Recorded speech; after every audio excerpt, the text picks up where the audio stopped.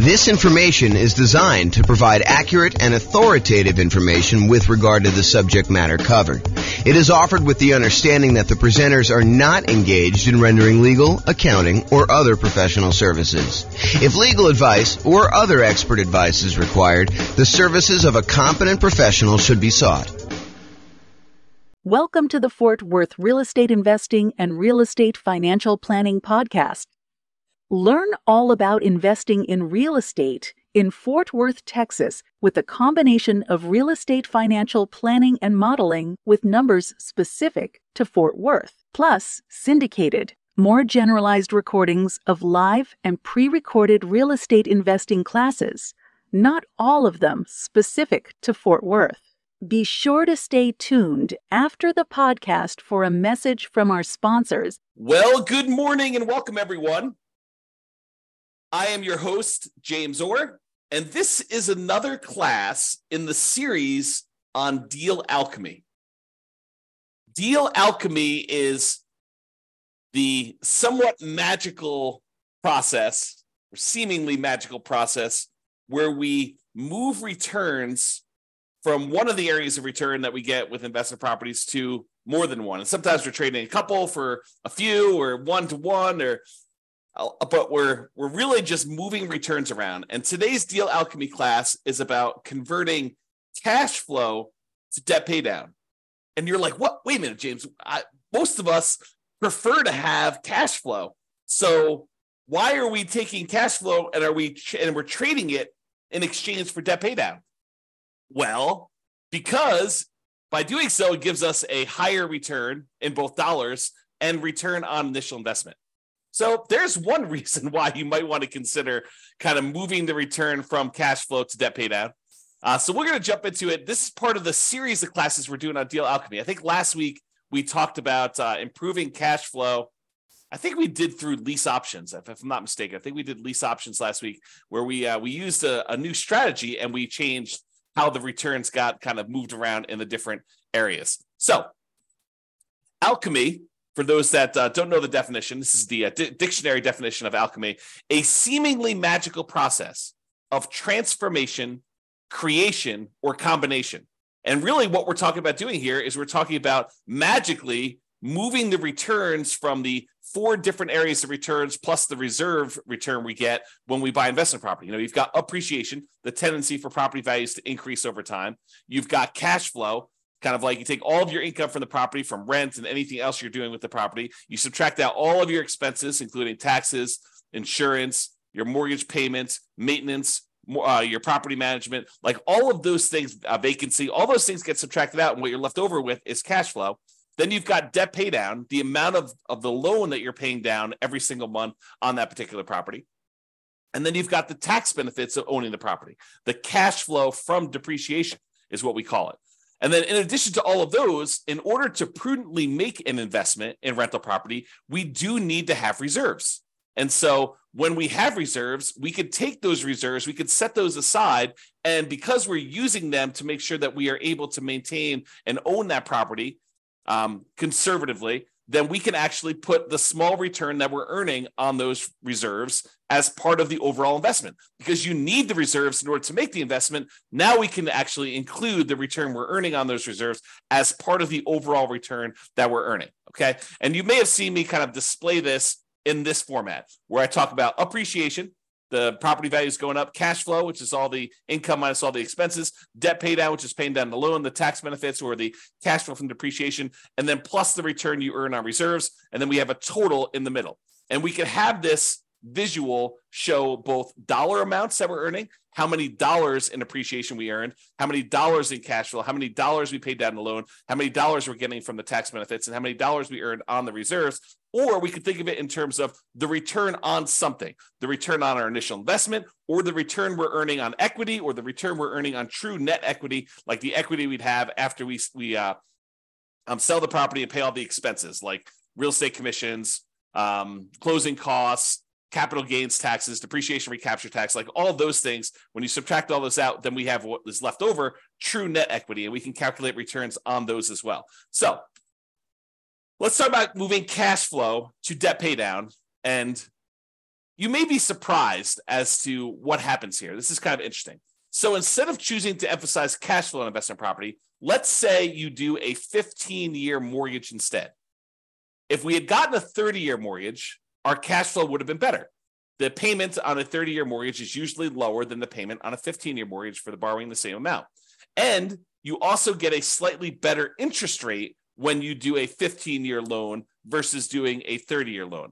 But even with the improved interest rate, the payment is still going to be overall higher because you're paying off a certain dollar amount. You know, if you're buying a $400,000 property and you're putting 25% down, you're paying off $300,000 worth of loan over a 30-year period or over a 15-year period. In order to pay it off over 15 years, your payment has to be higher in order for you to pay that thing off. Okay. So what we're really talking about is worse cash flow when we move from a 30-year loan to a 15-year loan, but much better debt pay down. Okay, so you're going to see that we're moving the return we're earning from cash flow into the debt pay down portion of that return quadrant, and we're looking at that and seeing how much of an impact that has. Now, the dollar amount for appreciation and the tax benefits, the cash flow from depreciation, they stay the same. If you think about it, you're buying the same property in both situations, right? So if you're buying the same property, does the type of loan you get on the property impact how much in dollars the property goes up in value?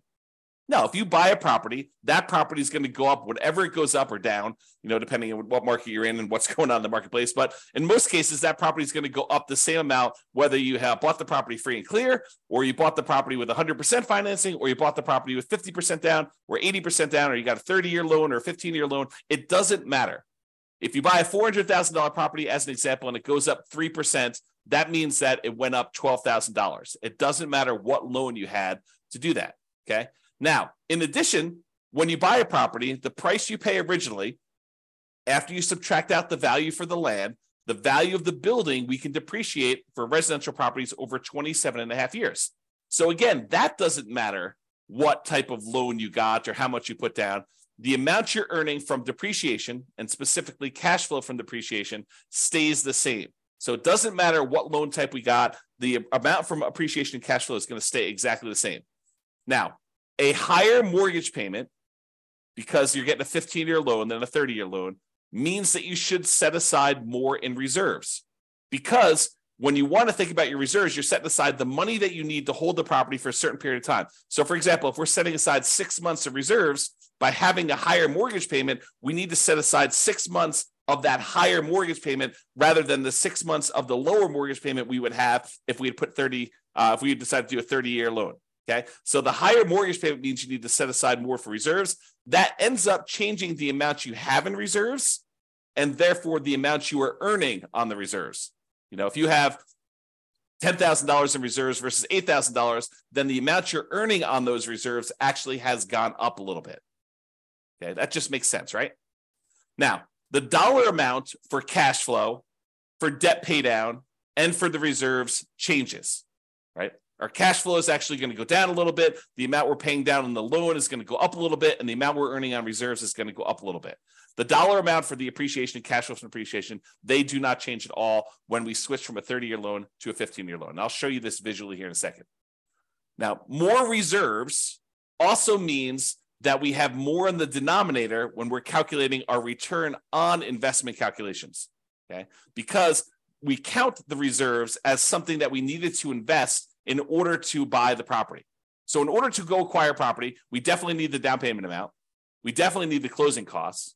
But what I'm telling you now is you also should set aside the reserves you need in order to prudently own that investment property. And by putting that reserve aside, then that should count as part of the amount of money you needed to make the investment in that rental property. So that needs to be included when we do our calculation for return on investment. Anyone who is using like someone else's spreadsheet, not the world's greatest real estate deal analysis spreadsheet that automatically does this for you, but anyone using these other spreadsheets, you're analyzing your deals incorrectly. Another way of saying it is you're lying about your returns. If you think about it, if you're using someone else's spreadsheet and you're analyzing a deal and you're saying, look, I'm getting this return, and you're not including the amount you need for reserves in your return on investment, you're basically saying, you know, either one or two things happening. Number one is you're actually saying that you can make this investment without the reserves, which you cannot. I mean, the lender's going to require reserves. So that should tell you something, that they're going to require it if you go do the thing. And that you think that you can make this investment safely without having some money set aside for reserves in case there is any type of vacancy, or you do need to make some repairs on the property, or there is some CapEx or something like that. So we all know that you need reserves. So if you're not saying that you have reserves in here, then you're lying about your return. So you have to include the reserves on there in order to make a true calculation of what your return on investment is. Doing it any other way is lying about your return. It's inflating your return. It's the return you tell at a cocktail party when you want to brag about how you're doing in your real estate investments, right? I mean, that's what you're doing. You're going to tell your friends, look, I put no money in this deal, so I'm getting an infinite return on my investment. There is no way you can have no money in a deal because you have to have reserves. So you're always going to have something in the denominator. Okay? All right. Enough of that little side tangent there. So what having more reserves means, you have more investments in your return on investment calculations. That means it's going to be a smaller overall return on investment for the same dollar amount. So in other words, the appreciation dollar amount, if it's $12,000 that the property went up in value, and now we divide by the return on investment, the investment part of that, if you have to have more in reserves, that means that the overall return on investment, the $12,000 divided by what you had to put into the deal, is going to be smaller when we increase our reserves. And we increased our reserves because we went to a 15-year loan versus a 30-year loan, which means that our monthly payment is going to be higher. Okay, so let's look at this visually and see what's going on here. So this is where we have the traditional rental. We have this amount in appreciation. We've assumed it's $11,011 per year.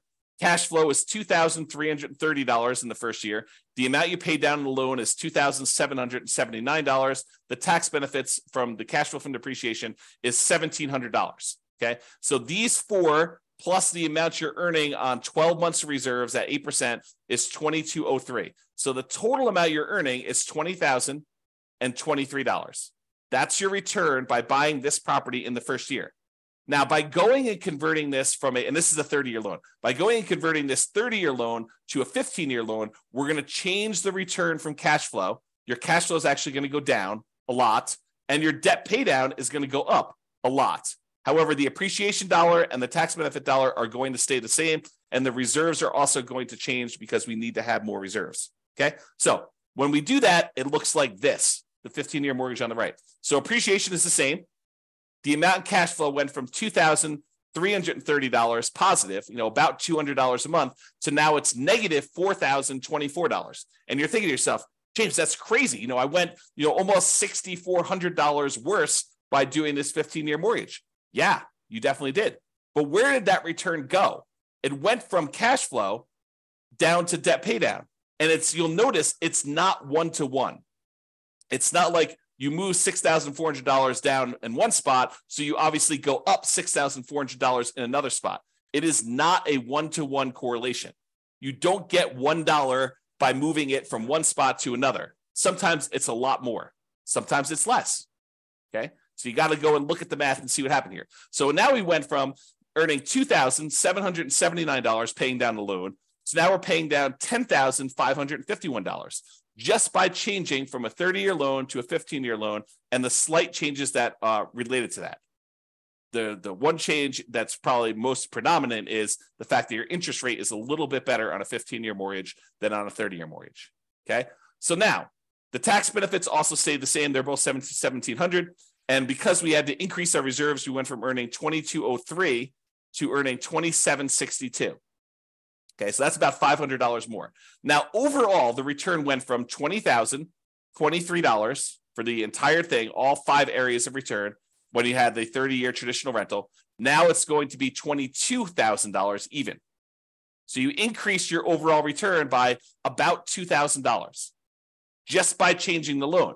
But the characteristics of the investment are very different, right? Is this when we talk about the return quadrants, a lot of times we talk about the 2 top ones tend to be market specific, market dependent, and they tend to be more speculative in nature. Do we really know that a property is definitely going up in value next year? No. we're speculating that we're going to see appreciation on the property. And if you came to the class yesterday and watched the video yesterday, I went through all the data for the last 133 years, showing you what the chances are of you seeing positive appreciation in the marketplace. Okay, so the top two quadrants are speculative. We don't really know what appreciation is going to be. We're speculating that it is going to be going up in value. It could go down. It could stay the same. It could go up. It could go up more than what we're estimating. It could go down more than what we're estimating. Really, we don't know. It's speculation. The same thing is true for cash flow. And a lot of people, especially newer investors, want to argue with me. They're like, no, cash flow is fixed. I know the rent I'm getting on my property, and I know the amount of my expenses. And I'm telling you, you do not. Rents change over time. Sometimes rents go up. Most of the time, rents go up. However, rents can go down.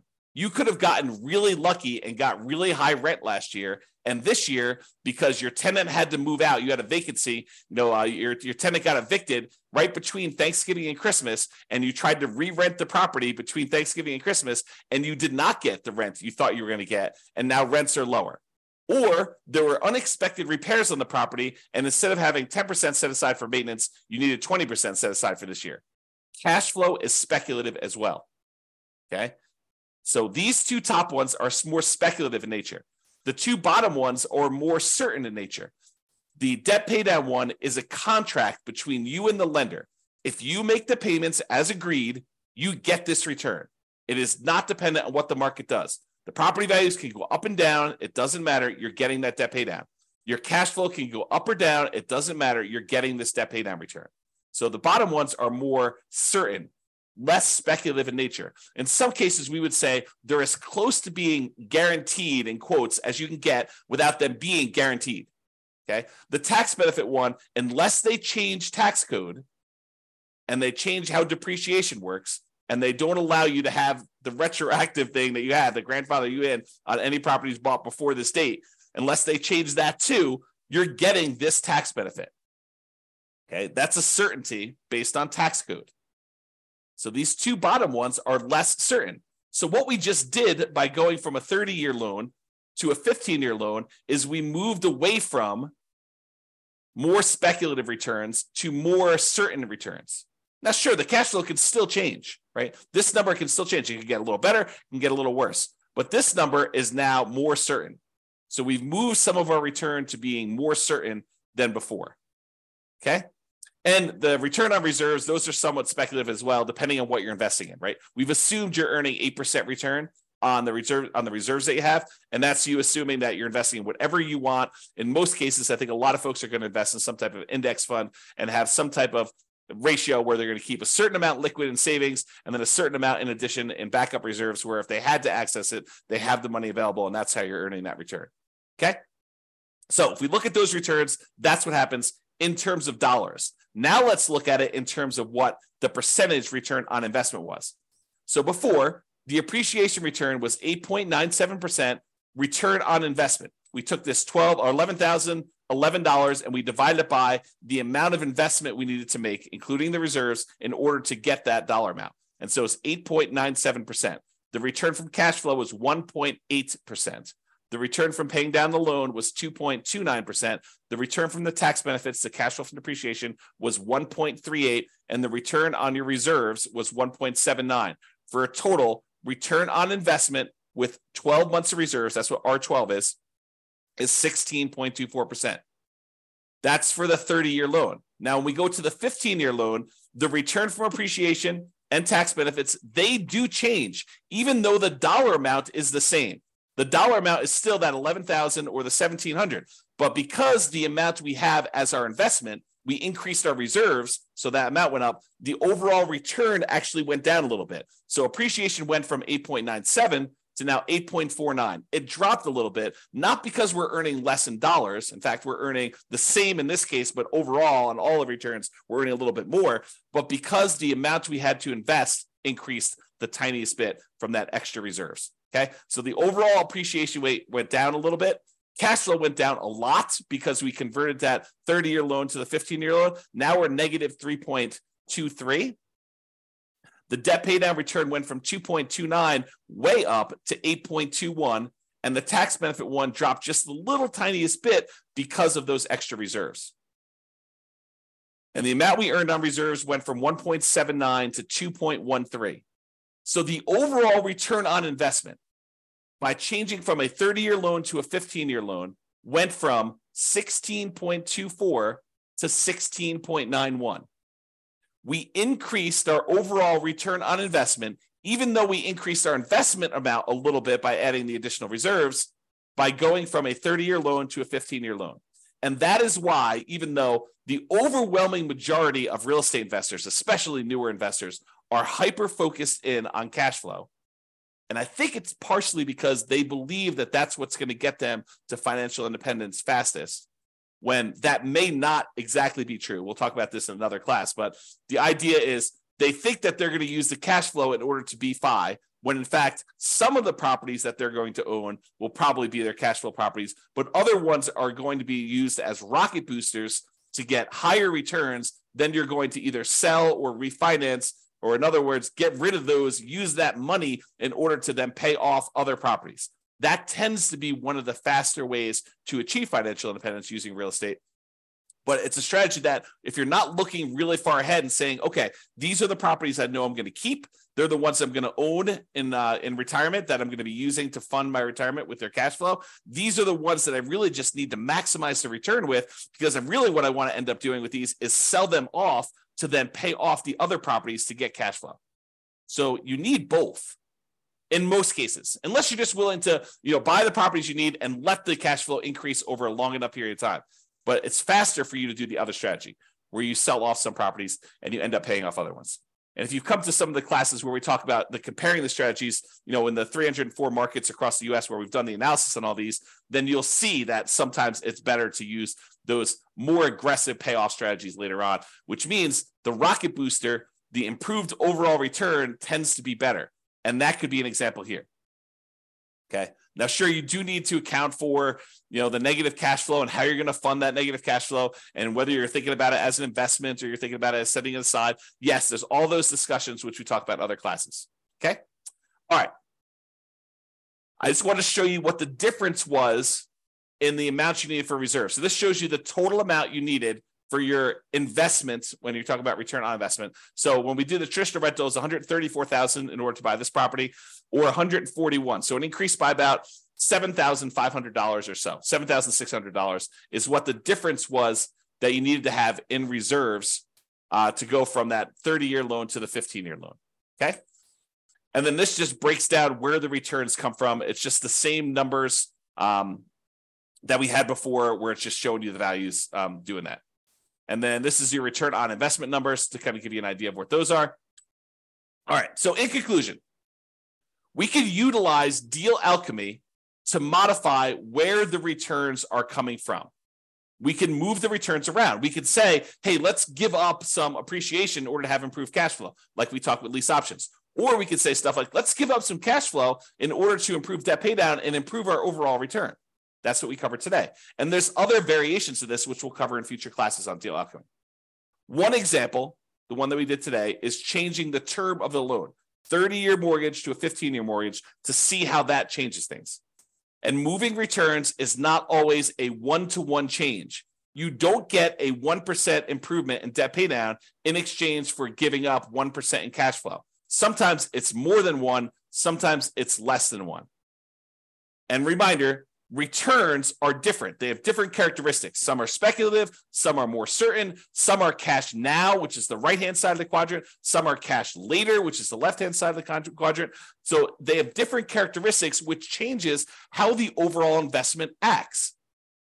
One of the things that I don't think a lot of people realize, especially people coming in new to real estate investing, is that not all real estate investments are the same, and that you can change how you approach the investment, and it changes, absolutely changes how the returns are balanced, like where they are. Is this more of a speculative play? Is this more of a certainty play? Is this more of a cash now play? Is this more of a cash later play?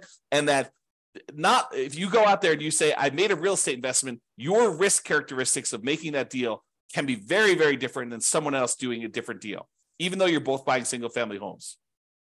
All right. So Deal Alchemy can do more than just change the numbers. It can change the characteristics of the investment. And sometimes this changes more than just the returns. Sometimes it somewhat indirectly can impact the investment in the return on investment calculation, like we saw with reserves here. All right, that's all I got. Hope you guys enjoyed the class. This has been James Orr. Have a great weekend, everybody. It's Friday, and we will see you all on Monday. Bye-bye for now. With home prices up, mortgage interest rates up, and rents up, but not quite enough to counteract the higher prices and interest rates. Cash flow on rental properties in Fort Worth is harder than ever. Book a call with the Real Estate Financial Planner to apply our proprietary 88 strategies to improve cash flow on your rentals. See the show notes for a link to schedule your call and improve your cash flow today. If you're a real estate agent, lender, or professional in Fort Worth that wants to help our real estate investor listeners, consider reaching out to learn about collaboration opportunities with this podcast. We'd love to add more value to our listeners by having you assist our investors buy, sell, and finance their real estate investments. See the show notes to schedule a call to discuss collaboration opportunities.